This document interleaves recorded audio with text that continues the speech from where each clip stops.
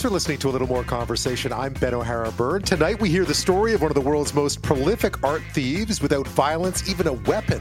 He spirited away some 300 works of art from 200 places over a 7-year period before he was arrested in 2001, and he never sold any of it, keeping it in an attic in France where he would admire it instead. So why did he do it? How did he get caught? It's all laid out in a great new book called The Art Thief, and author Michael Finkel joins us to share the story. Pickleball is certainly popular. You may have heard of it. And exercise, of course, is just what the doctor ordered for most of us who engage in it. But with the popularity comes a new problem: injuries, and a big spike in stuff such as sprained ankles, torn ACLs, wrist and shoulder problems, all down, perhaps, to pickleball. So how best to avoid that, we find out. The ocean covers 71% of the Earth's surface. So much of it, though, remains a mystery to us. We find out about the race to map the ocean floor. Why has it taken us so long? And can it be done by 2030, as an ambitious new project hopes to accomplish? But first, time has run out on a winning lottery ticket worth $70 million. And if nothing has changed, it will be by far the highest unclaimed lottery prize in Canadian history. We find out to what lengths lottery officials went to try to track the winner down, and what happens to all that money if indeed no winner steps up.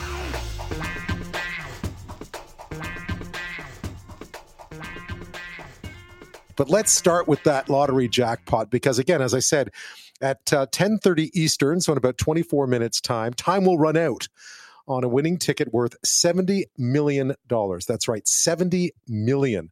That lottery ticket was drawn, the winning number was drawn in 2022 on this day, and it's set to expire at 10:30 p.m., as I mentioned. If it stays without a winner, it will be the biggest unclaimed prize in Canadian lottery history. So again, last June 28th, the winning Lotto Max numbers belonged to just one single ticket purchased at one of the 400 or so lottery vendor locations in the Toronto area of Scarborough. Now, sometimes winners of those huge prizes will wait a bit to get their affairs in order, brace for the publicity before stepping forward to claim their winnings. You've seen that happen before, right? It takes a few months or, just a while. They wait, probably for good reason. But OLG started to get the sense that maybe this time it was different. And in mid-May, they started to put out the call, trying to make sure that people out there were aware that this particularly massive prize was going to go unclaimed and time was running out. The winning numbers, they said back on June 28th, 2022, a year ago, were 8, 19, 22, 41, 42, 46, and 47. A lot of 40s in there. Bonus number 10. Someone's number came up that night, but here we are a year later, and no one has stepped forward with that ticket. And again, if it were to go unclaimed, it would be by far the biggest sum to be lost to the clock. Joining me now is Tony Bitonti, OLG's spokesperson. Tony, thank you so much. Ben, anytime. It's always a pleasure talking to you. Time is ticking here. This is quite the story. I can't begin to imagine what it must be like to think that somewhere out there is a winning ticket worth $70 million, and there is every possibility that it's going to simply go unclaimed. So, and that's what we're struggling with as well, too. So we know that somebody put down $5, $10, $15 to buy this Lotto Max ticket last year, and for a chance to win $70 million, and they actually won $70 million, but they have not checked this ticket at all. And so then that's the real strange part, because we know from past winners, many past winners that win 50, 60, 70, they take a couple of months to talk to financial planners. They wait, just to get everything to sink in. But in the meantime, they'll check their ticket on the OLG app, or they'll check their ticket at the self-checker, but they won't put it in the terminal, because once you put it in the terminal, the bells and whistles go off. Yeah. But in this case, no one has checked that ticket. There's been no activity on that ticket since the day it was sold. So there's what could have happened to that ticket? What could have happened to that person with that ticket is the $70 million question. It is. What do we know about the ticket? Obviously, we know the winning number. That much is clear. But what do we know about the ticket? I gather we know where it was bought. Yeah. So OLG has every piece of information about that ticket, except for one critical piece, who the owner is. So we know exactly where it was purchased. We've said publicly it was purchased in Scarborough. We can't be any more specific than that because we really do need that person to tell us where the ticket was bought, because that helps us in the prize claim process to determine if you are the rightful owner of that ticket. So we know what time it was purchased at, what other products were purchased with that ticket. And I'm not talking about candy or cigarettes. I'm talking about whether it was a 649, quick pick, the extra encore, it's Everything, the machine, yeah. So, but we know everything about that ticket. We even know some history about that ticket if those numbers have been played previously. But we need that person, whether they have a physical ticket or not, to come forward and let us know about that information. So again, there's two ways of doing it. If you have the physical ticket, the time is ticking very much. You have minutes, basically, to validate it at one of our retail locations for those bells and whistles to go off, and then the process will start. So you're under the deadline there if that happens.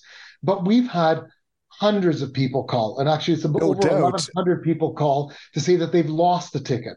Yes. If you've lost the ticket, again, if you can tell us all the information about that ticket, then you could be the rightful owner and you could be in line for that $70 million. Yeah, how does that work, Tony? Because I didn't realize, I mean, clearly you're going to get a lot of people calling saying, well, that was my ticket, when it probably wasn't. And you probably have enough information to know. I mean, it's pretty forensic. Like, you have enough information to know whether they bought it or not, right? I would suspect. But how many phone calls have you been getting? So we've launched the awareness campaign mid-May, and we've had a total of over 2,300 calls, but 1,100 of those are actual people to say that I've lost the ticket. So I've lost the ticket. I think I bought it in Scarborough. We ask them some simple questions right at the beginning, like, where in Scarborough? Can you name the retailer? The date that you purchased that ticket? We don't ask for the numbers because the numbers are public. Right. But so if they can give us some of that basic information, then they go on for a bit more of a detailed review process. But if they haven't, then they're discounted right away. So we're trying to get through those folks. So as long as the folks have called in prior to the expiry time, they're still in the queue. And right now we're dealing with about 200 to 300 in the backlog. So those people, we have an obligation to listen to those people, to give them their due time to explain what happened. But again, we will have to determine if there is a winner, at least in the next few days. So by tomorrow, we should know if someone has actually validated that ticket, but we still have that little bit of backlog, and our investigators need that time just to do the due diligence on those people that have called. We have an obligation to at least listen to them and see if they have a claim. We could have a needle in the haystack of those 200 or 300 people left in the queue. Yeah, because it's an awful lot of money. You don't have an army of people to do this either. I mean, this is not something you're called on to do very often. So clearly you can't sort of surge to meet demand. You really have to let your... Absolutely, yeah. We put more people on for, to answer those calls, but there's a small group of people that are looking at those folks, and actually one of the folks that's looking at them, she's going to retire on Friday. So it's a busy last week. Yeah, and we're not giving her an easy time before she leaves too. So she's not happy with me. Let's put it that way. Yeah, no. But wouldn't it be nice if someone actually did have the ticket or had lost the ticket and could prove it? It's interesting though. I guess if you look at the timing now, it makes sense that a lot of people who win huge amounts will take their time in claiming the winnings. And obviously by mid-May, alarm bells for you guys start to go off that this wasn't the normal way things unfold when a winning ticket isn't claimed.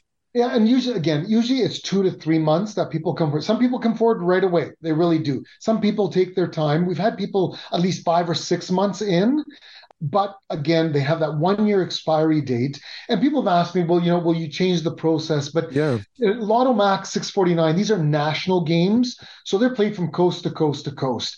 So we need the same rules in BC and Atlantic Canada, Lotto Quebec. So we all have the same rules of a 1-year expiry date. Right. And again, 1 year really does give you enough time to check those tickets. It also gives you enough time to potentially lose those tickets as well. So we always say, check your tickets right away. Sign that ticket once you get it.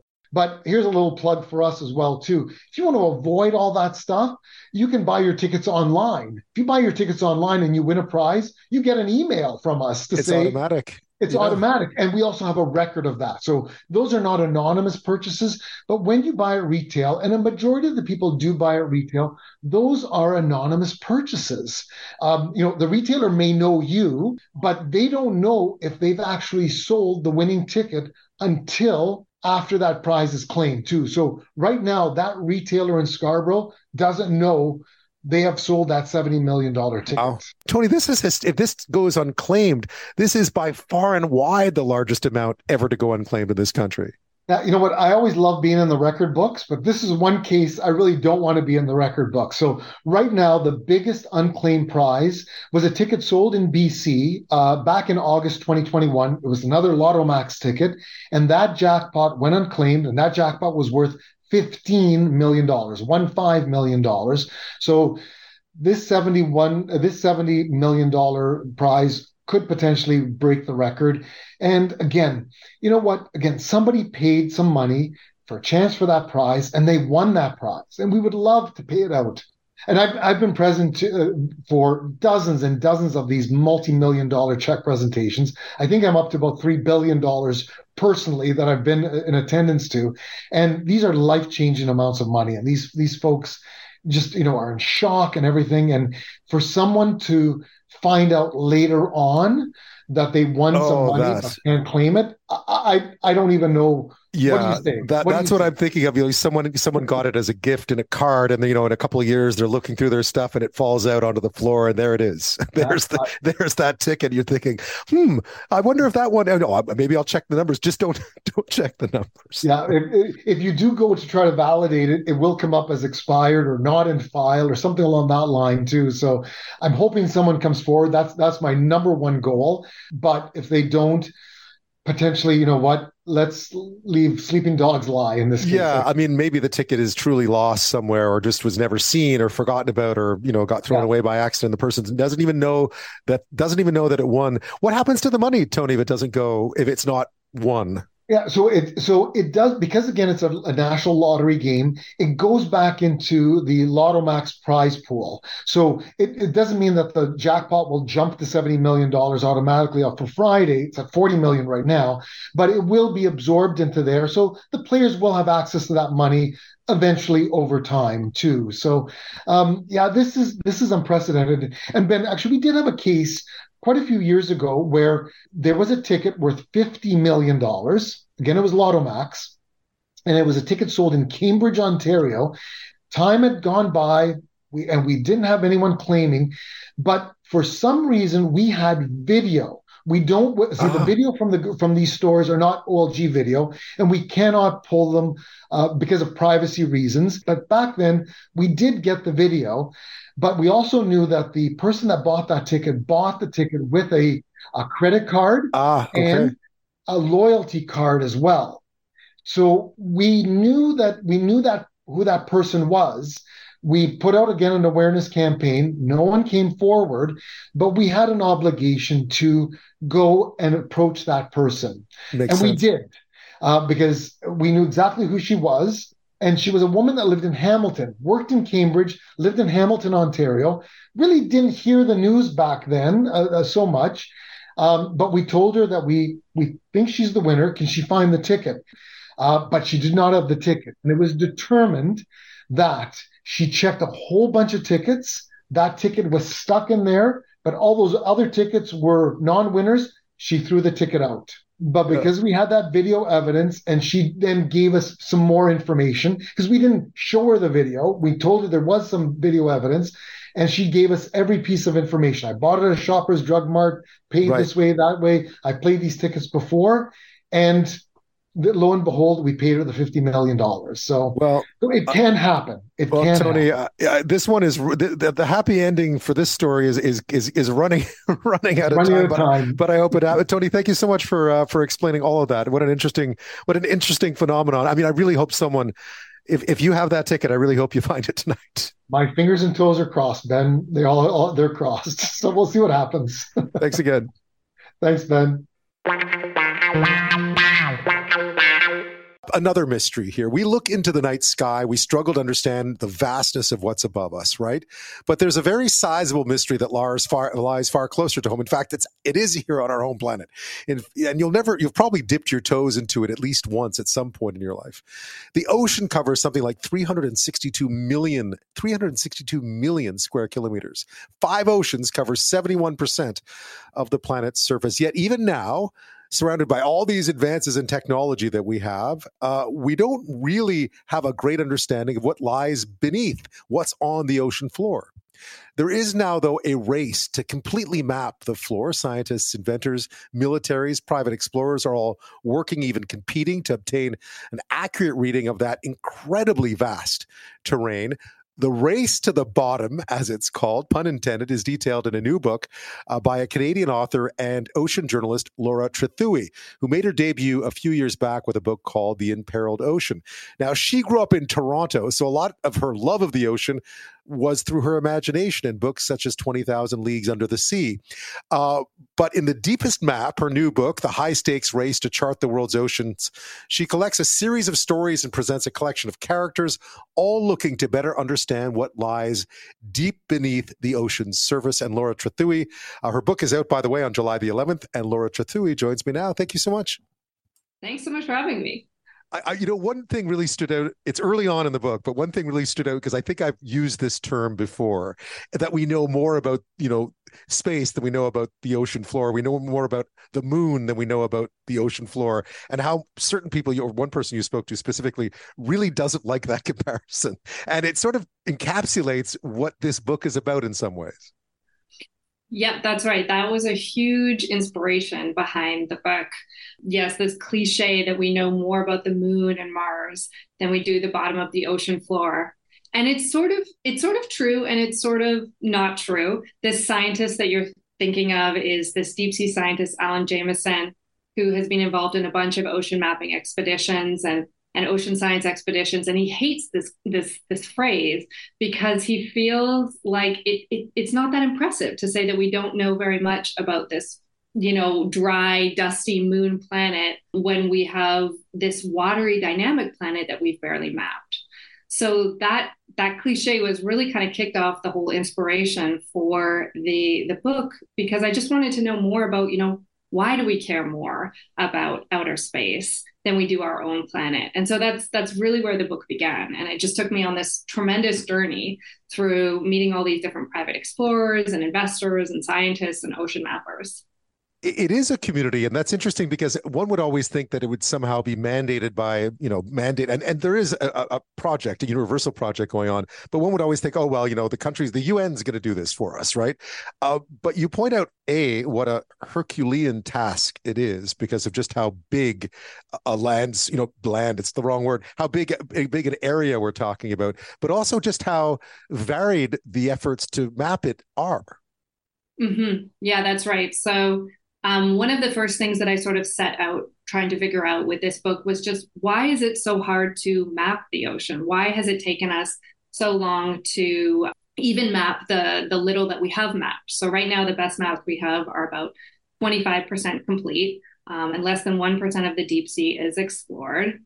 And as you mentioned, one of the main reasons for why we haven't mapped the deep sea is just the ocean is gigantic. It covers 71% of the planet, and it's really hard to tell people who live on the other 29%, how big that space is.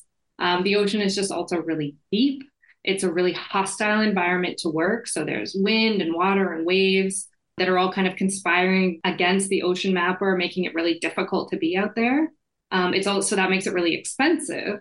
All those practical reasons aside, the point is, it's really challenging to map the ocean. It's really expensive, but humans have done a lot of challenging, expensive things. So why haven't we done this? And so that kind of became the focus of the book, because we can do this right now, but we've chosen not to. Is there, I know we're trying to, by 2030, that's one of the missions here. I don't know how feasible that is, but to go back to the beginning of the story, did you ever figure out why it is that it's infinitely difficult, right? I think that's part of it. It is very challenging, and there's a lot of, the sovereignty of the ocean is an interesting topic as well.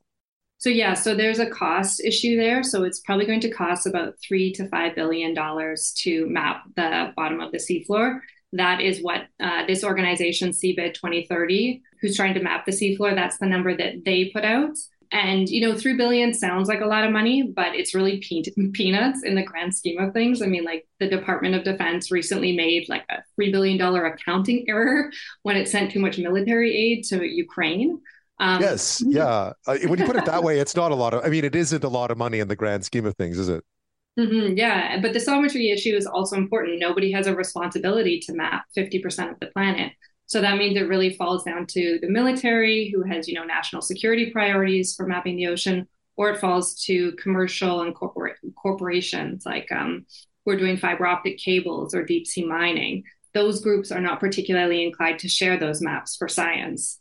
Right. I mean, I suspect there's probably more of the deep sea map than we know. Is that a logical conclusion? Yes. Yes. So this was like a conspiracy theory that was sort of floating around throughout while I was reporting this book. And every time I had a chance to talk to somebody in the military or who had some sort of Navy background, I would ask this question. I would say, like, what's in the vaults? Tell me what we have not mapped. And no one would sort of give a specific answer. Everybody was, a pretty good soldier and didn't say what these vaults held. But yeah, definitely the most developed countries in the world, like the US, Russia, China, Britain, they probably have more maps than they're letting on. But at the same time, ocean mappers who really studied this issue say even if all those countries were hoarding all these maps, there's still a lot of seafloor that we haven't mapped. So we definitely haven't got to all of it, but there's more out there than we know. And you've mentioned too that countries tend to be quite secretive about what they've mapped in what are considered their own territorial waters, right? Yep, absolutely. So I think the US is probably the only country that is really sharing maps unconditionally, but a lot of countries sort of hoard their maps. It's kind of a loss of control issue. They're worried about giving these maps out and what people are going to do with them.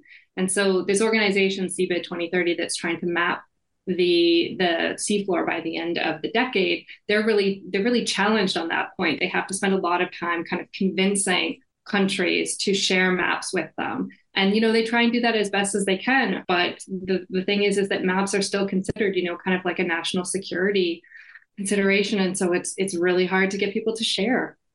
One always thinks of space exploration as being very much an organized thing, the NASA's and the Canadian Space Agency and the few others out there that do this. And it's all very organized and publicized and when they're launching and so on.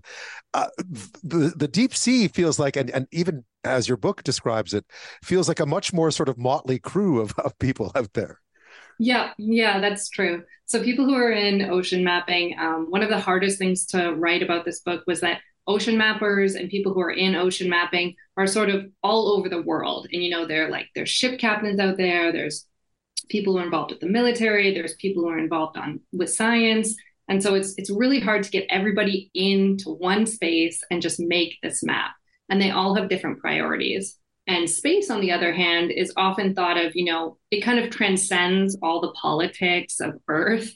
And it's sort of, it's out there, it's far away. We can all come together for this humanitarian kind of goal. And the ocean just doesn't inspire that sort of fellow feeling with each other. We're all sort of out to kind of map our own little plot of the world. Laura, when one thinks of knowledge, it could be used for good and evil. I know that's very simplistic, very Marvel comic sounding. But when it comes to charting the world's oceans, what are clearly there are some real altruistic reasons to do it. And I'm sure there are some fears about it too, because, it is unexplored to some extent. And there's potentially a lot of money to be made down there. Yeah, you're 100% right. I mean, in general, most people have kind of thought of ocean mapping as being useful for safe navigation, moving a ship from port A to port B. But what I discovered while I was writing this book is that ocean mapping is just so much bigger than that. There's a lot of human history still down there, sunken on the continental shelves. There's a lot of fascinating mysteries still to solve. Perhaps the greatest mystery of all time is still down there on the seafloor, which is, where did life begin? We know it started somewhere on the seafloor at a hydrothermal vent, but we've got some good candidates. Like there's the lost city in the Atlantic, which is sort of this place of kind of spiraling hydrothermal vents that are going up meters from the seafloor.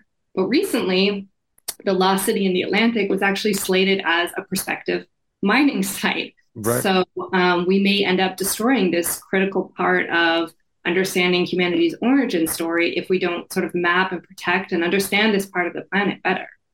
Yeah, I was thinking Amelia Earhart and MH370, Malaysian Airlines 370. I guess there are much bigger and more profound mysteries out there in the sea as well. The mining one is interesting because you've written about that separately as well in an op-ed for the Globe and Mail. That's an interesting one because clearly there is a push to try to do it, not a huge one, and a lot of countries have said no. But where are we at with it, and what does the future look like, the immediate future look like for deep sea mining? Right. So this is a really critical issue that's going to come up in the next, month or so. There's a rule that's about to expire that would sort of open the international seafloor to deep sea mining. And there's a Canadian company at the forefront of that's sort of been pushing for deep sea mining for quite some time. And so there's going to be a lot of government delegates, a lot of nonprofit groups who are going to be gathering in Jamaica very soon at the International Seabed Authority, which is the regulator of deep sea mining. And they're going to be discussing whether the regulations are enough for the industry to go ahead or not.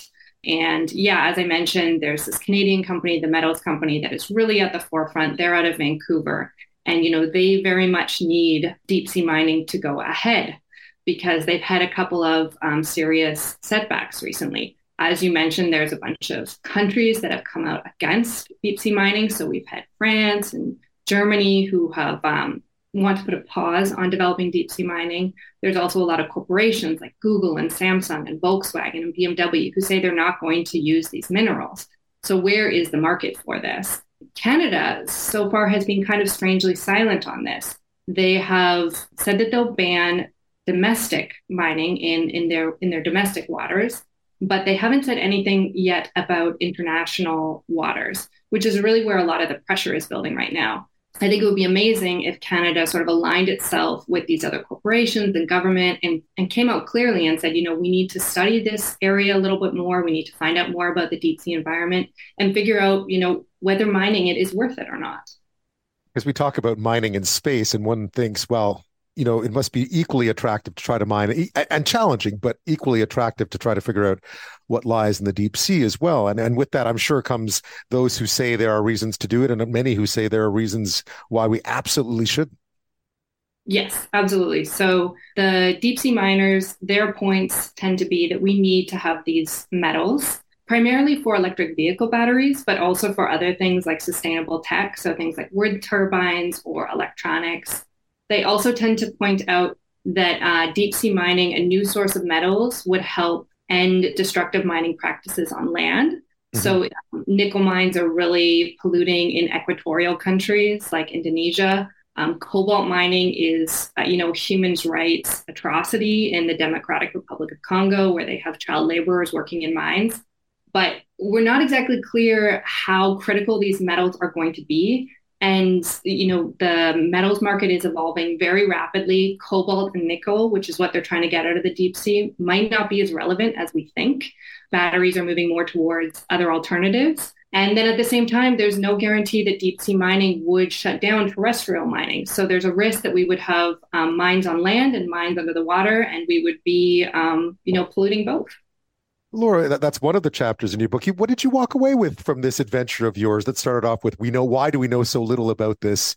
What did you emerge? You spent some time on a research vessel and so forth. What did you walk away with? Yeah, exactly. I mean, thanks so much for saying that because, deep sea mining is really just a small pocket of what is a really fascinating world down there. I mean, the thing that I really walked away from is that the seafloor is sort of bigger and bolder and more extreme than anything that we find on land. The deepest trenches are down there. They're deeper than Mount Everest is high. There's volcanic eruptions. The biggest waterfall is underwater. It's not in Venezuela. These are just incredible features that are down there on the seafloor. And I really came away from this kind of thinking that the quest to map the seafloor, there's so many mysteries down there that we still have to solve that, figuring out what's down there and mapping it is really not just a quest to map the seafloor. It's also just a quest to understand ourselves and our home. Well, Laura, congratulations on the book. It's called The Deepest Map: The High Stakes Race to Chart the World's Oceans. It's out on July the 11th. Thanks so much. Thank you. Hey, Bobby. I've been evicted. What do you mean? The Impressionist Gallery. Closed for cleaning. Cleaning? Yeah. Doing it right now. Ed, want to lend me a hand here for a minute? Currently.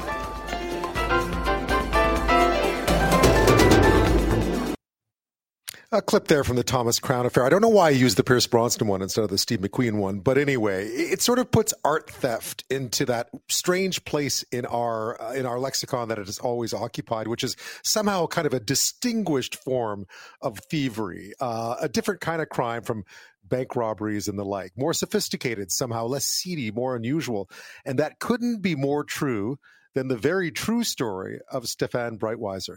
Starting back in 1995, when he was just in his early 20s and continuing until he was arrested in 2001, the Frenchman admitted to stealing some 300 works of art and other exhibits from some 200 different places. One theft every 12 days, if you do the math, in just an incredible rate. His MO was just as unique: no weapons, no violence, always during opening hours.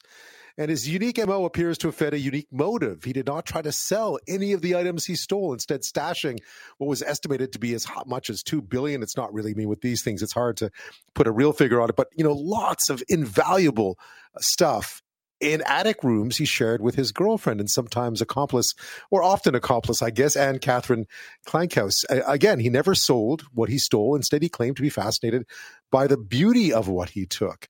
And that's just teeing up the story. It comes with a lot more incredible twists and turns. It's one of those stories that's stranger than fiction, to be honest. But it is the subject of a new book called The Art Thief, a true story of love, crime, and a dangerous obsession by journalist and best-selling author Michael Finkel, whose previous works include True Story, Murder Memoir Mea Culpa, which was nominated for an Edgar back in 2006, and the more recent The Stranger in the Woods. And Michael Finkel joins me now. Thanks so much for your time. Ben, thanks for having me on. This is such, I knew a little bit about the story, but when I picked up your book, it really reads like fiction, and because it's such a strange story. How did you come across it? Yeah, Ben, I was living in France and reading a lot in the French media, and Stefan Breitweiser is somewhat well known in Europe, but completely unknown in North America.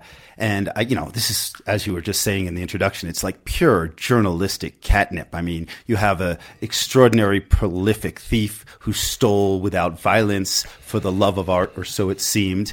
And it took, God, I'm almost ashamed to admit, it took 11 years to finish this project from start to finish. He's Breitweiser, for obvious reasons, is tentative about talking to the press. He's guilty of all these crimes. I started out writing him letters, which progressed to a lunch meeting, and finally he decided I was trustworthy enough to allow him to interview him, and we sat for more than 40 hours, and then, even crazier, I'm sure we'll talk about it, he took me to some of the museums from which he stole, museums that he's banned from visiting, and he wore disguises, and it was some of the most insane and interesting experiences of my journalistic career.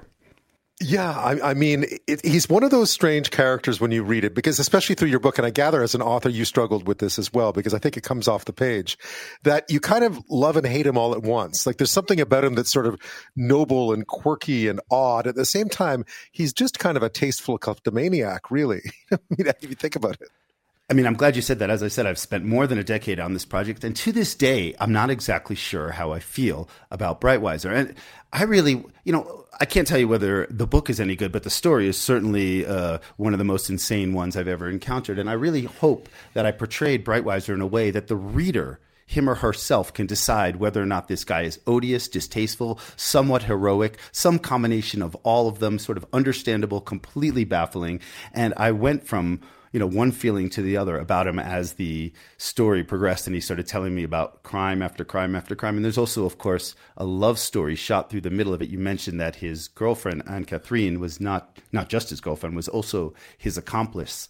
And I'm always imagining these attic rooms. So Breitweiser himself was unemployed. His full-time job was basically stealing art. He lived in his mother's addict, like a complete, loaf about. Yeah, and basement video games, but instead of basement video games, he was stealing priceless art. Yeah, exactly, and hanging them up in the room, and truly did it for the sort of love and obsession that he had. And eventually, he and his girlfriend were. I mean, I've seen home videos that they took when the room was at its maximum glory, splendor, and it was like living inside of a treasure chest. Quite extraordinary.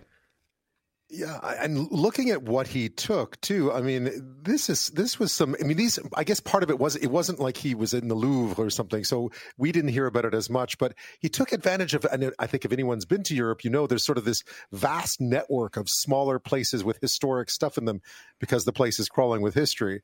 And I suppose he took advantage of that because in some ways, a lot of the places he was taking from were sort of smaller places that were kind of parts of little communities, things that people were proud of. So in that sense, this was not a victimless crime, far from it.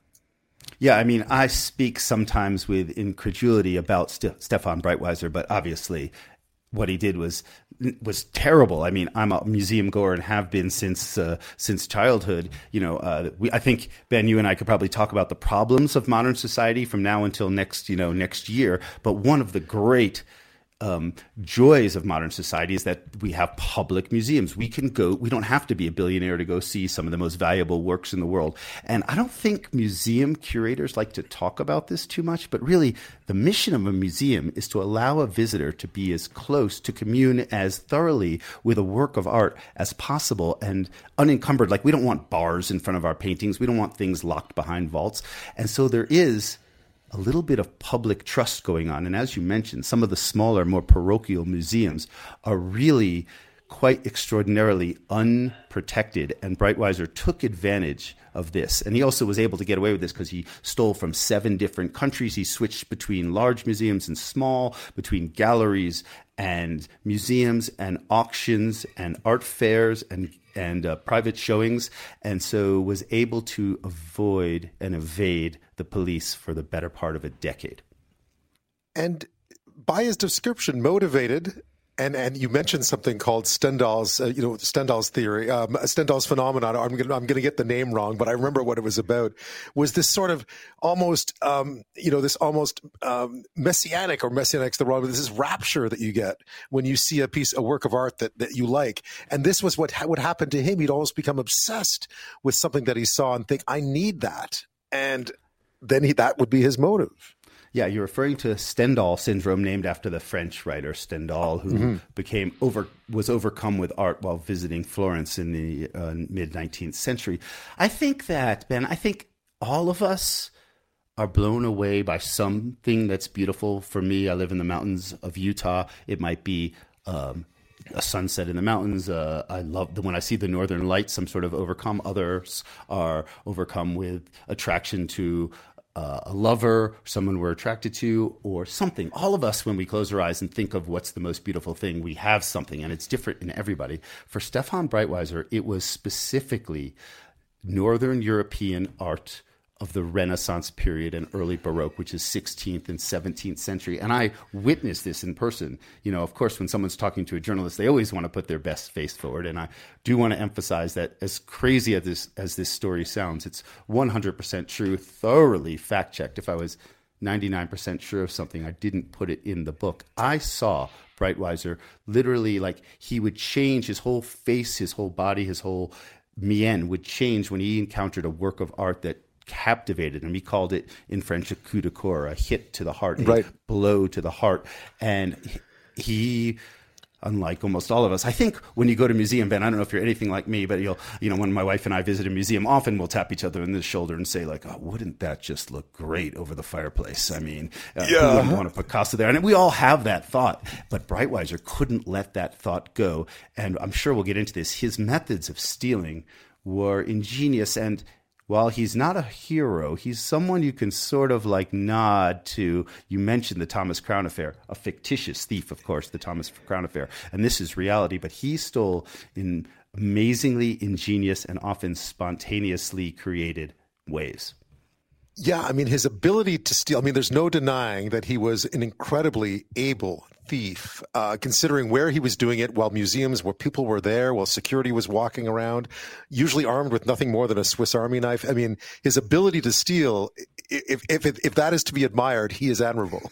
Yeah, I know. I'm not sure if it's to be admired, but it is to be sort of, yeah, I was astonished. I mean, for example, like you look at a display case in a museum, these are locked with quite powerful modern locks. There's no way you can pick a lock. Breitweiser avoided all of that. He sometimes could just think of the simplest things. He had, as you mentioned, a Swiss Army knife. That is the only tool he needed to steal most of the works of art. He could, a display case is sealed at the corners with silicone glue. All he had to do was take the sharpest blade of his Swiss Army knife and using like a surgeon's cut vertical and horizontally along the seals, he could pull apart the panels just enough to wriggle his hand through and steal objects. They had to be on the small side, but he stole priceless works of ivory, silver, gold, mother of pearl. He would feed them out the gap that he had created in the box, push the panels together. It looked like it hadn't been touched. The lock never was moved the entire time. And often he would do this whole thievery in between guard visits. He would time it down to the second. Using his girlfriend as a lookout, she would cough, something like that when a guard was approaching. And he would never run out of a museum. He would walk out of a museum, and once in a while, like shockingly, when he thought there were guards around and might be suspicious, he and his girlfriend like ate at the museum cafe with stolen works on them. Why would anyone do that? And I asked him that, of course, and he said, well, I did that because that is something that an art thief would never do. Imagine the police running in. Are they going to check the people slowly eating lunch first? No. Those are the people they're not going to suspect. He was able to evade and avoid the detectives that were after him by the most simple yet psychologically astute methods. Michael, he does get caught, obviously, and I guess we should we don't have a ton of time, but I don't know if this gives away too much from the book, and I'll let you explain as much as you want. But in the end, this love of art somehow comes back to bite him, right? It's there's not a happy ending to a lot of the artwork in this one. Right, like any great Icarus story, there's going to be a big crash, and Breitweiser, in the history of art, there's been almost no one who's stolen from more museums. In fact, no one even close to the number of museums. So the quantity, the sheer value of this, he soared higher and more daringly than any art thief. But when it came, you're right, nobody can get away with crimes for long. I think you mentioned the statistic, which just blows my mind. One theft every 12 days on average for more than 7 years.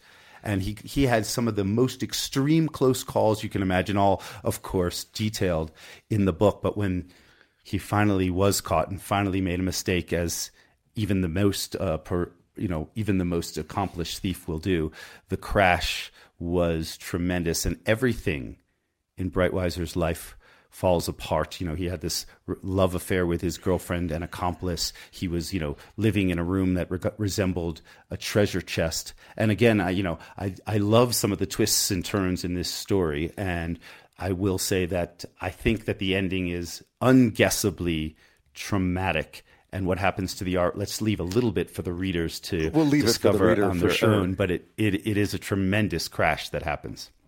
It is. And because you spent time with him, what was so fascinating, I hope this doesn't give away much either, but he certainly is an unrepentant. He's somewhat repentant, but not really. And you kind of wrap up where he ends up getting caught doing this again, even after he's arrested and jailed and let back out. He continues to sort of steal stuff. Ben, I spent a lot of time with Breitweiser, and I think you're right. In the end, it was sort of a little bit sad towards, the late part of his career. After he's caught once, he looked at me one time and he said, Mike, I think that I'm really only good at one thing in the world, and that thing is stealing art. And he really, every part of him was, filled, his love of art and his skill at stealing were all tipped over into the realm of obsession, and he could not stop himself. And you're right. The end of his life has been, he's in his 50s right now, so still fairly young. But I think that the moment he's released from the penal system, and he's still in trouble in France, I think he's the type of person that he'll drive by a museum and find himself tugging the wheel almost uncontrollably, and find himself parking the car the way he got into museums was the most classic way, which is he walked in the front door, he bought a ticket, always in cash. Don't use a credit card. That's really gives yourself away. I think that the siren song of a museum is going to call to him for the rest of his life. And I don't know if he's ever going to be able to avoid stealing more art. Yeah, and I guess as a last word, there's so much to take away from this because he is such an interesting character, that it's such an interesting story to read. And I feel like you see where obsession tips over, right? Where a love of something tips over to something far more bizarre and unfortunate. And I feel like that's kind of the message that comes out of this. And that's my interpretation. Obviously, I didn't write the book. So yes. Right. One of the things that really I took away from my whole 11 years working on this, not only is it just like an interesting story about an obsessed and a very successful thief, he actually, in this strange sort of way, taught me a new way of how to see art. He had a very sort of child mind. He was extremely intelligent and well-read and like art professor level of knowledge. But when he saw a work of art that really appealed to him, he was like purely going on emotions. And I mentioned earlier in our conversation, and thanks for all these great questions, we went into art museums together and he had this just wonderful way of describing the feelings that overcame him. When you read art books or you listen to professors or tour guides, they're always talking about symbolism and form and all these things. He just went with pure emotion, overwhelmed with color and feeling, and sort of changed the way that I experience museums and art. And I'm hoping, besides a real barn burner of a story about a thief, that readers would also, after finishing the book, feel that they have a different relationship with art. And the next time they go to a museum, they're going to experience art in a new way. So there was some sort of personal and something to be gained out of this sort of rise and fall and tragic story of Breitweiser. Well, Michael Finkel, thanks so much for sharing the story with me tonight. It's a great book. I highly recommend it. So much fun to talk to you. Thanks, Ben. It's been an interesting week in politics. Olivia Chow, of course, won the Toronto mayoralty election, and she is, she had a pretty successful political career of her own, but she is, of course, also remembered as being the widow of the late Jack Layton, who was NDP leader and leader of the opposition for a while, and back in the late, about 10, 11 years ago. And it was a journalist in Vancouver who pointed out that, the mayor of Toronto is best known for being the widow of Jack Layton. The premier of Ontario is best known for being the brother of Rob Ford, and the prime minister it was the son of Pierre Elliott Trudeau. So we have this insularity with who gets to become leaders in this country. And it's one of the many issues that my next guest, Tristin Hopper, who's a reporter and columnist at the National Post, had looked at this last week or so. The whole idea of nepotism babies, or Nepo babies, as the term goes. It's been talked about a lot in the celebrity context, maybe not as much in the political context. Tristin, thanks so much for your time. Thank you. Tell me about this Nepo baby thing, because I'm hearing a lot of it, but in relation to like the way Hollywood works, where everyone famous has a daughter or a son who also becomes famous, right? But it's interesting to look I was just writing about how everybody in Canadian politics is sort of incestuous and related, and then my editor was like, "Hey, Nepo babies is it's doing really good on the Googles, so you got to throw in this SEO enabled search term." So this is a much hipper term than I would normally use, but. This has been sort of an interest of mine going way back. Somewhere in some file, I've got this like insane, beautiful mind like card that I put together. It's just like wall hanging, and it's just all these major names in Canadian politics just sort of linked together and how everyone is related. Because there's some weird ones. Just spend some time on Wikipedia and you go to the biography of just a famous Canadian, and then in the intro there'll be some weird familial connection. They have one of my favorites, Leslie Nielsen, of course. His brother was the deputy prime minister. Yes. And then Norm Macdonald, his brother, senior correspondent with CBC. So basically, most well-known Canadians, or Kiefer Sutherland is related to Tommy Douglas. So you have all these Canadians known for other things, and it's like, oh yeah, I've got a cousin who's like, premier of New Brunswick or something. Yeah, it always feels like it's sort of what if you had a big party that all these people would show up and they would all know each other. Right? That was kind of the there was I forget the name of it was a U.S. comedy podcast, and whenever they had a Canadian on, they would say, "Do you have you have a brother who's commissioner of the RCMP or something. And most of the times there was some weird connection. They'd be able to mention a member of their family who did have a high up position in the Department of Foreign Affairs or police or something. This comes up a lot. A tremendous amount of our ruling class is people who are related to other politicians or were born to politicians. One of the most fascinating things, this actually didn't make it into the story, was that Trudeau's cabinet has no less than three members, three people who he counted as friends before entering politics. So most cabinets, prime ministers are going to appoint people that they were friends with as a result of their political life. But these are three people who Trudeau knew before he was even considering entering politics. I mean, as recently as 2007, if people asked, are you getting into politics, he'd say, I'm not so sure. I think I'm just going to, kind of stick to private life. So imagine you're 25 years old and you're hanging around with your friends, whoever they may be. I'm picturing, a bunch of BCers hanging around a campfire. And you're saying three of these people, half this campfire, are eventually going to decide, let's run for politics. We'll get elected as MPs on the first try, all of them.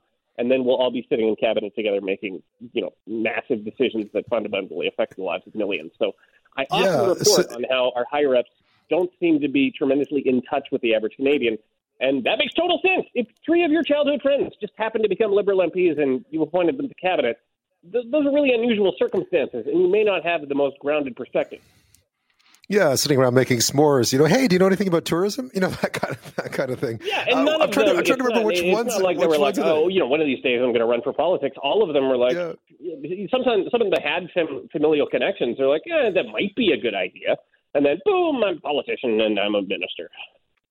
Yeah, I'm trying to remember who those would be. I'm thinking, who am I thinking? I'm trying to remember the three names because I should know this. Mark Miller and Seamus O'Regan. We're both in Trudeau's wedding party. And then Dominic LeBlanc, who was Minister of Intergovernmental Affairs, he's the son of a Governor General. So he was part of the same kind of Ottawa milieu that Trudeau grew up in. So he babysat the Trudeau kids in the 1970s. And then so they've known each other socially ever since. I have a bit of a theory about this, and you can correct me if you think it's wrong, and it's probably stupid because I grew up in Montreal, right? So I went to university at McGill at the same time as Justin Trudeau did, so I knew him to a certain extent. And what I found is over the years, a lot of very ambitious people used to go out of their way to befriend him because they thought he's Justin Trudeau. And Pierre Elliott, because you might get bump shoulders with. There was a bit of a chicken and egg thing going on there too, a little bit, and not an entire defense of the Prime Minister, but there was a bit of a chicken and egg thing going on. People were sort of that makes sense. Well, it also it also explains why. One thing that's characteristic of his government is he keeps wandering into scandals where the Aga Khan flies him to an island and he's like, I didn't know there was anything wrong with that because he's lived in his entire life where sort of rich, influential, bright people are sort of surrounding him and being really, really, really nice to him. Me and the Aga Khan, we're buddies, I'm not tremendously good looking, and I kind of mutter to myself a lot of the time. So this is a completely foreign experience to me. I do not generally have people approaching me and being nice to me for no reason. I wonder, though, that as he spends longer and longer in power, that if that hasn't exacerbated his sort of the sense that he's a bit out of touch, that he was already a bit out of touch. This is a pattern. I think I brought this up in your show before. This is what we do to prime ministers. We take them. They enter. When they come into office, they're going to shake things up. They bring in all this legislation about transparency and doing things differently. And by the end, they're embittered. They stop making public appearances. They've gotten rid of all their ambitious cabinet ministers. It's just a bunch of yes men. They don't give press conferences. That always happens. It's happening when you start with someone who's already kind of that way. We have a much more egregious version of it at the tail end.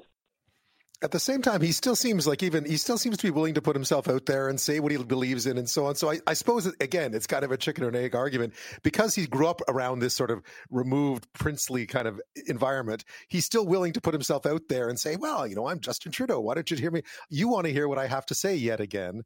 So I don't know whether he does the bitter remove thing, but he does seem to have done a bit of the I don't really know what's going on in the world anymore thing. Quite, the hotel rooms always, again, like the hotel room thing, the London hotel room thing. I know everyone made a lot of hay out of it. It seemed people thought it was really unfair, but I'm like, people at home are going to pounce on you if you do this, and you stay in you would struggle to find a more expensive hotel room in London than the one he stayed in for the Queen's funeral. Yeah, or I'm going to jet off to a beach on the first Truth and Reconciliation Day. So there are a number of those.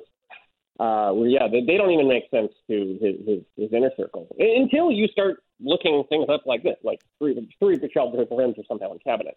The more little tidbits I learn like that, I'm like, well, I can kind of see why he would think that's okay, and he's completely baffled when he hires someone like David Johnston, who's basically a family friend, to investigate his own government. People think that's controversial. So give him the benefit of the doubt. He could very well be innocent in all this and doesn't understand it's wrong.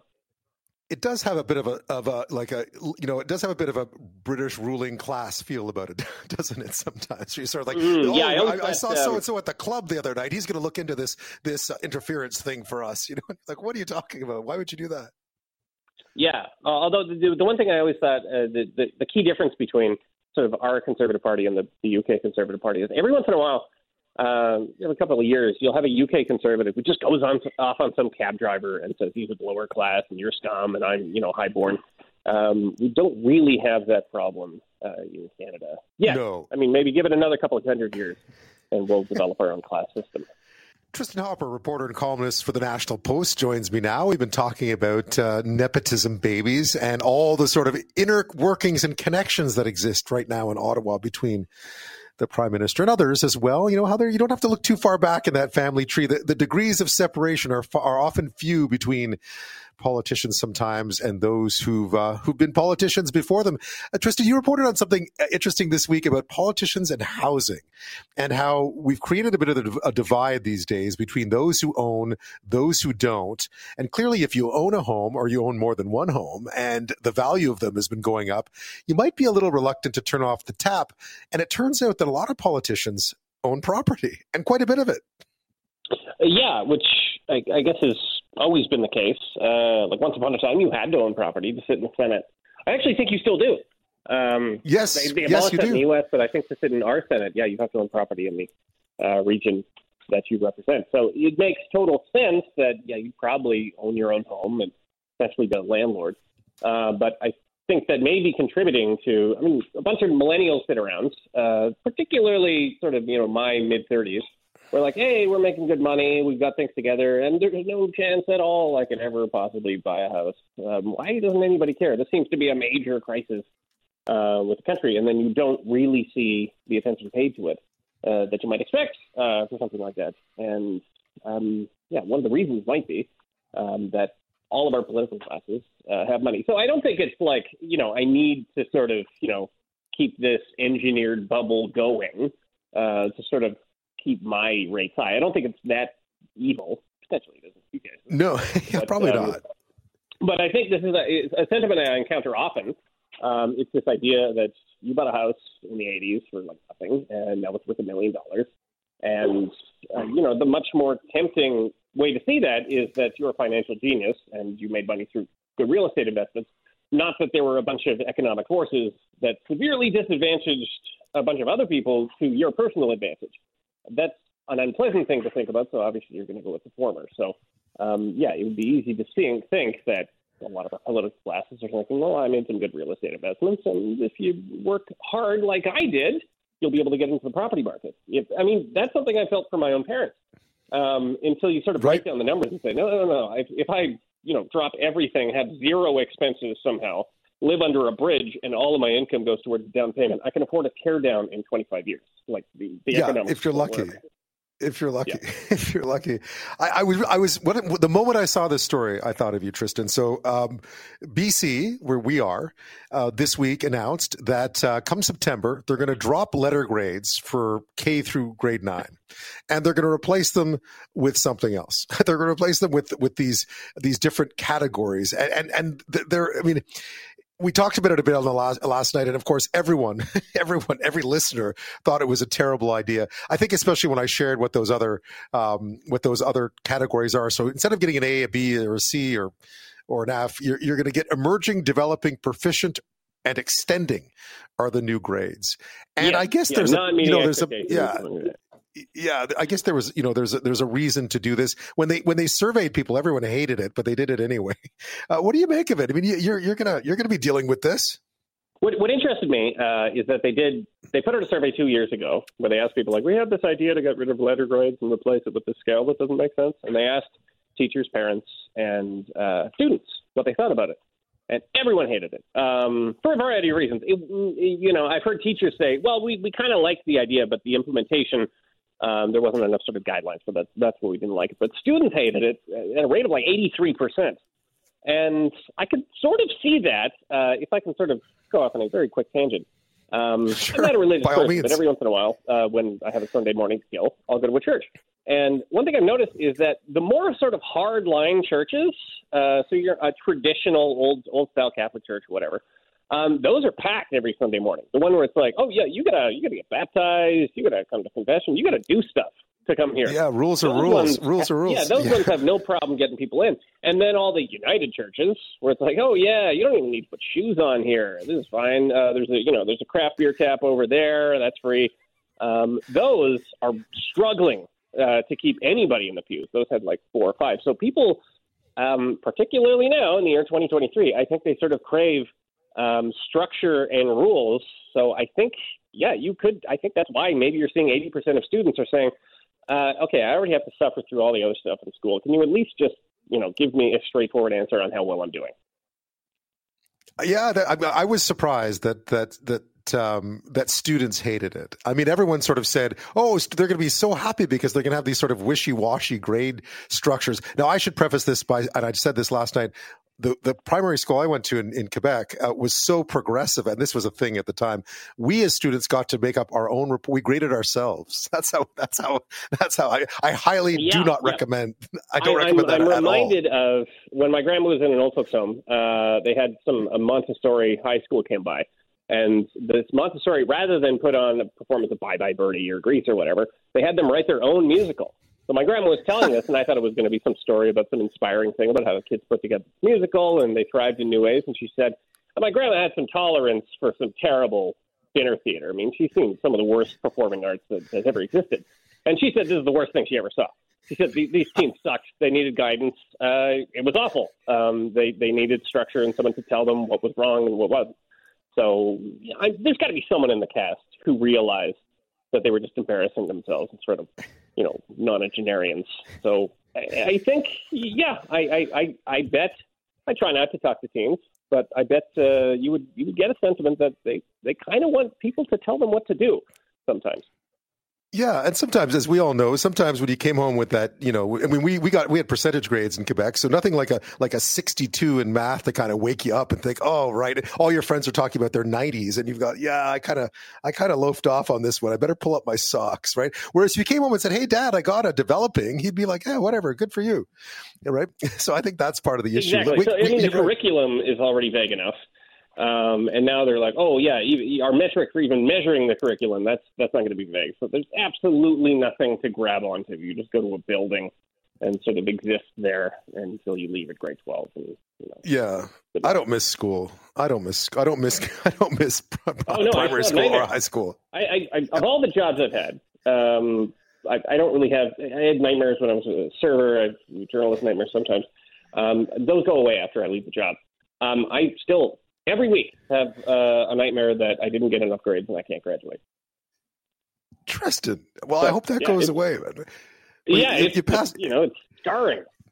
Yeah, well, you passed the a little more conversation test with flying colors. We're going to give you a solid. We're going to give you a solid. Tristin, I give you a solid. Had the stress of graduating. He should have just kind of sat there and, had math suggested to him until he left.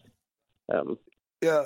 Well, as I said, you passed the little more conversation test with flying colors. We give you a solid emerging for your performance tonight. Thank you. Tristin, thanks so much. Have a great night. You too.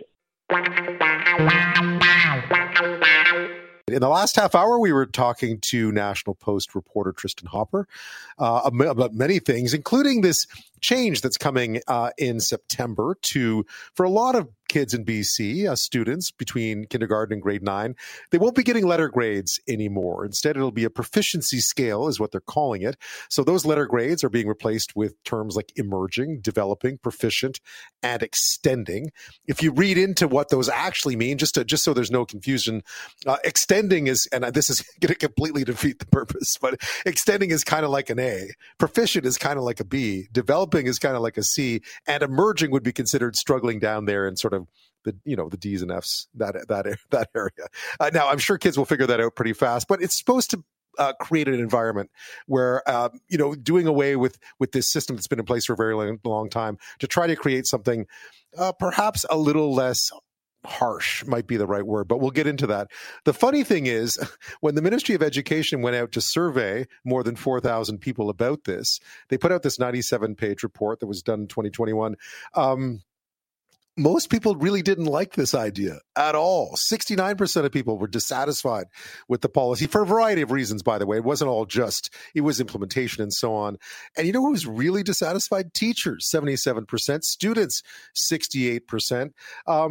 So what's going on exactly? Well, Global News went to do a story on this the other day, and they spoke with grade 7 student Kian Shabazz and his mother, Mata Buzari, and they sort of encapsulate what this is all about for those who are opposed to it. I really feel like as if a passion inside of me is fading out. I've had a hard time transferring between the two due to how vague the proficiency scale is. It seems very subjective. The system does not allow for a child's talent to be recognized. The way it's designed, I feel that it puts all kids in the middle. Right. And now this has been a pilot project for a while. So there are students out there who've already obviously had these grades.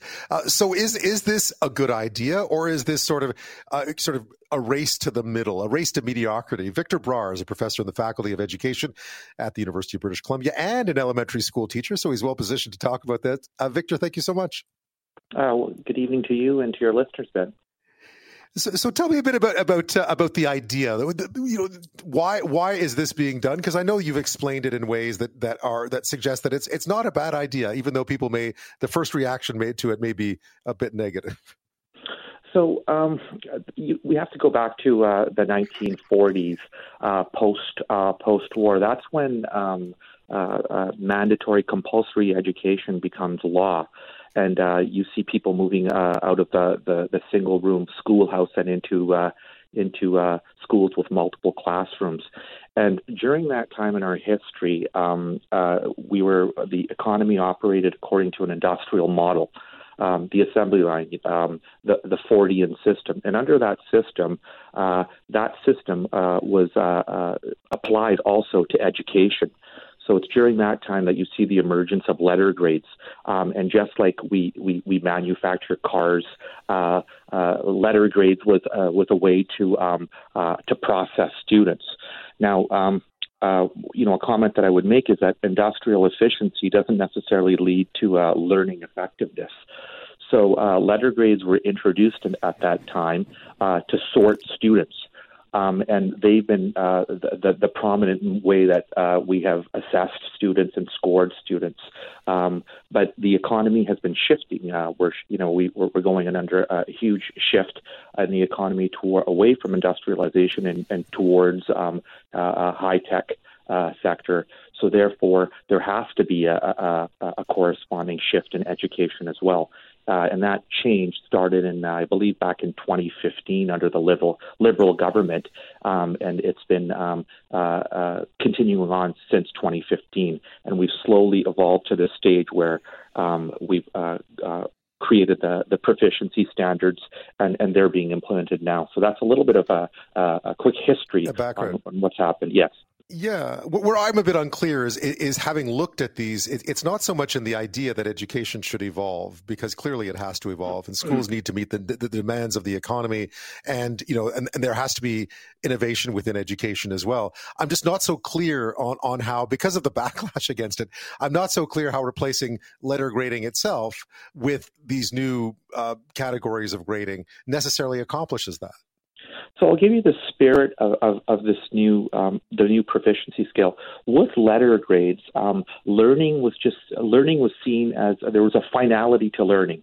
In other words, if you were an A or a B, you were planted into a category, and there was a finality to that learning. But what we know now is that learning it doesn't really have a finality. Learning is viewed as a continuum or a spectrum. So therefore, this new system better situates students on that spectrum. So rather than having learning being seen as an event, where under the letter grade system you were given a report 3 times a year, and under that reporting system, you focused on the end result, and that result was given to you 3 times per year. What this new system does is it not only focuses on the end, but it also focuses on the learning in between.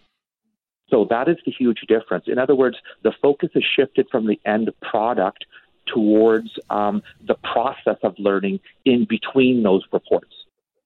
So were you surprised at all about just, Victor, about just the backlash when it was presented? I mean, often what happens with these things, in my experience, having been in other provinces where, not necessarily with education, but with other things, is that they're explained really badly. So the sort of the communication around them lands flat, and then people react to it in a way, because the numbers were the dissatisfaction rate was pretty extreme. And I'll use percentage grading now, but 77% of teachers didn't really like it very much. And a lot of students, I gather that has more to do with many other factors that maybe you could explain as well around implementation and so forth. I can't comment on that report. I haven't read the report. That would be better for the ministry to comment on. Sure. But what I would say is that I think a lot of the anxiety around this is, as you said, a lack of communication. I think the ministry and local school boards need to do a much better job at explaining the rationale behind the proficiency scale. I feel that a lot of parents and students are in the dark as to what is the rationale behind this. Why is there a shift from letter grades to the proficiency scale? And I feel that if this was explained properly, and it was explained to them that we're more focusing on not just the end result, but the actual process of learning itself, I think those statistics may change. Yeah, I mean, I gather once it goes into play, I mean, the proof will be in the pudding, but it has been a pilot project, right, already. There are students out there already undergoing this, right? Yeah, and to be fair, I would say that we haven't just arrived at this. There was an assessment format prior to this as well, which was called the BC Performance Standards. So in other words, we've gone from the jump hasn't just been from letter grades straight to the proficiency scale. We've gone from the letter grades to performance standards. Now that was in elementary school, and then the next step in this evolution has been the proficiency scale. It's coming as a little bit of a shock, I suspect, to the high school students, because they weren't a part of those performance standards that I referred to earlier. Those were implemented primarily in the elementary stream. Yeah, I mean, so what now? I mean, this comes into place in September, and you'll be involved. I mean, you teach elementary school, right? So you're going to have to figure this out as well. Have the guidelines been straightforward enough? Are you in a position where you're going to be able to explain this to parents and explain this to students and then grade accordingly? My experience has been that when I've explained the proficiency scale to parents and explained the reasoning behind it, that we're focusing on the process of learning, that learning is a spectrum, and that we plot students. We're not just focused on the end result, but what this system does is it allows parents to see where their child was, where they currently are, and what they need to do to further their learning. So this proficiency scale, I feel that it provides a lot more insight to parents, providing that rationale, that background context is explained to them. So my experience has been, once I've explained it to my parents, they see it much differently than they do letter grades. Victor Brar is with us this half hour. He's a professor in the Faculty of Education at the University of British Columbia and an elementary school teacher. We're talking about this change to the way grading for many students in BC is going to be done come September. So if you're in kindergarten to grade 9, you'll be no longer be getting letter grades. You'll be getting something graded on something called a proficiency scale. Victor, what struck me about reading it, and I spent some time in the corporate world, is how very much this whole idea of proficiency, even the words that are being used, sort of come right out of kind of the new age of human resources, right? Where employees are graded this way, because you're certainly not going to give an employee a D, right? You're going to give them something that sort of encourages them to do better without necessarily, making sort of completely, giving them some sort of letter grade. It's seen as being unfair these days, which is a bit ironic. And yet, employees always know what that means. I'm just wondering if kids aren't going to start looking at these grades and sort of reassessing them as A's to D's or F's anyway. I think there's obviously going to be an initial implementation dip, I suspect. But I think going back to that whole idea of communication, that the point that really needs to be stressed to students and to parents is that we're moving away from quantitative to qualitative, descriptive feedback. With letter grades, the feedback that students got was often at the time that a report card was issued, and by that time, it's too late. So now what we're trying to do is we're trying to give students descriptive feedback during the regular year, between the report cards. So in other words, by giving them timely feedback during those times, improve their performance so that by the time that we arrive at the report card, it's more accurate. Right. I should have pointed out, I think that's gone from 3 to 5, right? There's 5 different touch points during the year where a student's sort of given an idea of where they're at. Well, there's three primary report cards, and there's often 2 intermediary report cards. And then during that the year as well, students often do 3 self-reflections as well. Yeah, I mean, Victor, I went to a grade school in Montreal, a progressive grade school, where we gave ourselves our grades, right? So that was, I mean, I'm not opposed to this completely. I think it's interesting how people have sort of reacted to it, because it's always interesting when you try to implement something new. I don't recommend allowing students to give them their own grades, by the way. I'm sure as an elementary school teacher, you might understand that. And just going back to the global story, where the parent and the student stress the idea of subjectivity, to that I would argue that all grading to some point is subjective. I mean, even in a subject such as math, which is absolute, 2 + 2 = 4, but nonetheless, there's a lot of subjectivity with respect to how does a student arrive at that answer as well. So even with subjects like math that we often think as being very concrete and absolute, there's subjectivity within that as well. So it's not just the letter grades that are less subjective, but the proficiency scale and letter grades, they both have subjectivity in them. It's impossible to avoid, I would say. I suppose our last guest had something interesting to say around structure, that in this sort of ever fluid world, that sometimes structure matters, and that what the letter grades were structure. They were definite. They weren't nice. They could be a bit on the cruel side, but they were structure. And maybe that's why so many kids said they didn't like them at first glance. And to that end, my response would be that with the letter grades, it was fine if you were a B or an A student, but let's say you're the student that's a C- or a D student. What the letter grade is saying is that you're not even on the spectrum of learning. Which is absolutely untrue. Everyone is on the spectrum of learning. And the other thing that I would say about letter grades is that if you're frequently reinforcing the idea among students that you're a failure, I suspect that the Pygmalion effect is going to occur, being that it'll become a self-fulfilling prophecy. So with this proficiency scale, what we're recognizing and rightly recognizing is that all students are on this continuum of learning. They're at different points, but nonetheless, they're on the spectrum of learning. So what it does is it approaches learning from a strengths-based point of view as opposed to a deficit point of view, which is associated with letter grades. The Ds frequently just keep on reinforcing the idea that there's a deficit. You have a deficiency. And if you keep on reinforcing that deficiency among students, I suspect that that's what you're going to continually get. Well, we shall soon see. Victor, thanks so much for your perspective on this. My pleasure. Pickleball. We talked about pickleball last year because there was a huge surge in popularity in pickleball. Sports Illustrated called it the fastest growing sport in America. This one association found there was a 113% increase in pickleball between 2020 and 2022.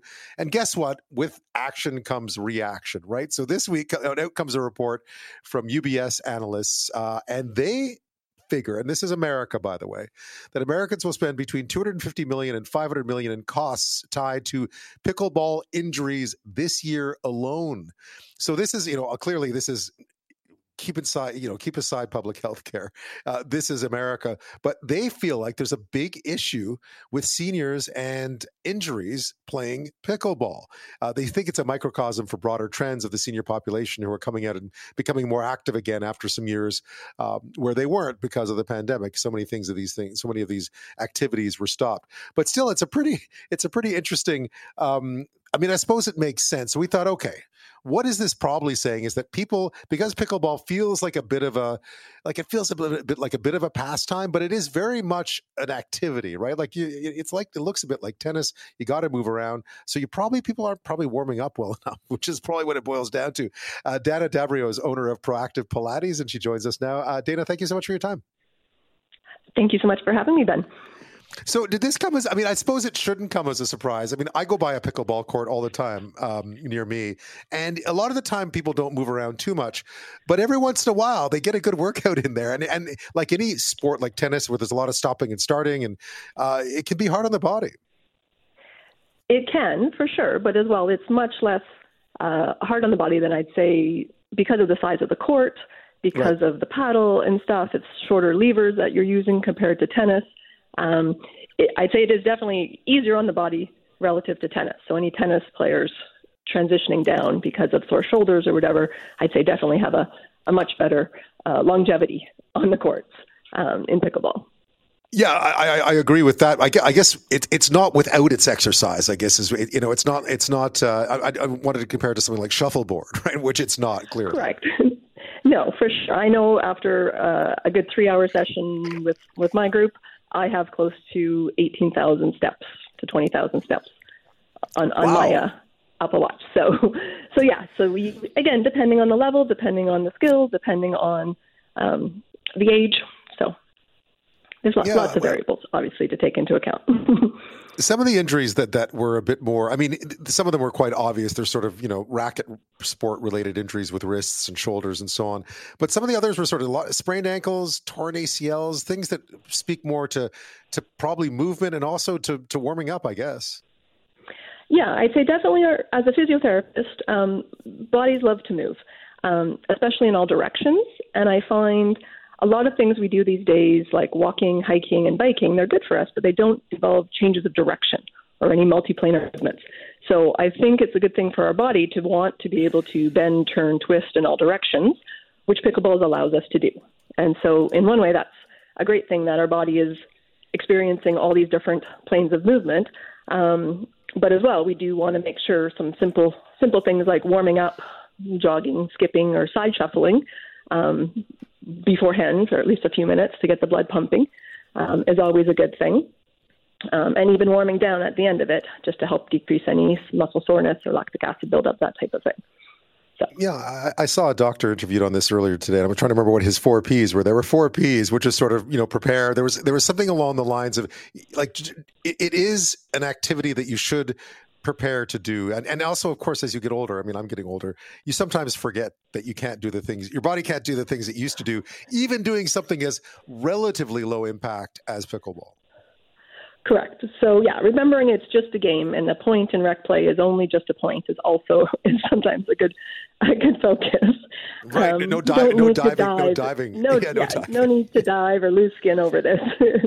It's just a point. So, but especially one major thing in terms of prevention is eye protection. That is a big thing that our provincial association is really promoting and ensuring that that's happening, because there have been some more serious eye injuries. So that's a very simple way to help prevent injury of a more serious type, is just make sure you're wearing your eye protection. And that's right. And what about footwear? Because that was one of the ones that came up quite prominently here. That footwear can be inappropriate, and when you're kind of moving around at the way one does in a racket sport, that you need footwear that's able to do that. So proper footwear is a big deal. Yeah, I'd say definitely some court shoes with some supportive cushioning to help take any of the impact of the different movements, right? There is some jumping overhead depending on, again, skill level and age, etc. So yeah, you definitely want something that's supportive and cushioning. And basically something like a running shoe wouldn't have that same setting the foot deeper into the shoe, keeping your base of support nice and low. So something like you might be more likely to sprain your ankle or go over on your ankle wearing something with a larger kind of heel, such as running shoe that's not meant to go laterally. It's more meant to go straight ahead. So anything with a court shoe, basketball shoe, something like that, that's used to the change of direction, the agility required. Right. I mean, it was inevitable once it became really, really popular. It was inevitable that before long we were going to hear something about injuries, right? I mean, it's just the way of the world, right? That was going to happen. Exactly. Is it talked about much within the game itself, within the community, about this idea of injuries? I'm sure people will have seen this report. It's been talked about far more than you'd expect, but here it is. Yeah, I'd say, there's, as a physio, I always get people asking me about their issues. So I find things, I'm a firm believer in fascia release work, using self-massage balls to kind of help loosen tension. Again, a lot of the friends I play with, we're playing somewhere between probably 9 to 12 hours a week, in addition to our full-time jobs or whatever the rest of it is. So making sure you take care of your body after doing something for, say, 2 to 3 hours at a time. You want to make sure you're caring for yourself to help decrease any muscle tightness or stiffness. Stretching as well, also a good thing after a long session, especially in a tournament setting where you're playing sort of 3 days potentially back to back to back. Self-care, hydration, electrolytes, all those very important in terms of taking care of yourself. Muscle cramping can be, especially in that, in heat and muscle cramping can be a big issue as well. So I think where they were finding problems here was, I mean, and they said as much. It was really amongst those over 60, right? I mean, it was mostly, older. But of course, the problem is that they've been trying for ages to encourage people as they get older to continue to exercise, and this seems to be one of those magic bullets where a lot of people have really enjoyed doing this. It does involve some real moving around, so it is a great thing in all that way. I guess simply what they're saying with this is, just remind yourself that you're doing something that is relatively or somewhat demanding on your body. So treat it accordingly. Yeah, for sure. And I'd say even the tournament settings, funny enough, the good thing with pickleball is there's such a rate of success. So they have different age groups with different skill levels. So you can have a tournament with 70-year-olds competing in 4 different skill levels. So that's one thing that's so addictive about pickleball. A good addiction, I like to say, is that, everyone has enjoyment and fun, and their competitive nature comes out. And I think that's one of the main perks is it's such a social game. And so the amount of friends and, the amount of people you meet, it's just an amazing, it's an amazing sport to have that type of involvement of people of all ages, and even younger athletes are getting involved now as well. But it was a funny story. A funny story out of the States where a young man who said, I'm in perfect shape. I'm in great shape. And I went out there and I got beaten by 2 guys named Harvey and Norm. He said they definitely weren't in their 20s, So that's one of the nice things about the game is that equality of it. And I suppose that what you're saying too is that applies to anybody as you get older and you exercise, just to make sure that you take the time to avoid injuries, because we're really being encouraged to exercise as we get older these days. But the body needs a little more, like anything that ages well, the body needs a little more care and TLC as it continues to do those things. Correct. And I'd say balance work is one key in terms of fall prevention, especially with an aging population. Something I teach with all my clients is ensuring that one leg balance, being able to just, even when you're brushing your teeth, can you stand on one leg with your eyes open and not fall over. If that's easy, can you move your arms? Can you move your leg? If that's still easy, can you close your eyes? And being able to just know that your other foot's just there. So if you put your foot down, if you're not feeling safe, you can always just, put your other foot down and you're fine. But just working on one leg balance is a huge thing for falls prevention. Interesting. I might try that around the sofa, not in the bathroom. Yeah. Well, having the counter right there is good for you. You can have hands there as well. True enough. True enough. So I'd say working from somewhere from 30 seconds up to 60 seconds, can you maintain your balance there? That is a fabulous way to prevent falls, and overall, that preventing falls prevents hospitalization. So that's a good thing. And that's advice that extends far beyond the pickleball court. I know. So that's for sure. Yeah. Now I'm gonna. Is it? I apologize. Is it Dana or Dana? I apologize. It's Dana. Dana. There you go. Dana Debrio. Thank you so much for your time on this tonight. I appreciate it. No problem at all. Thanks so much for having me.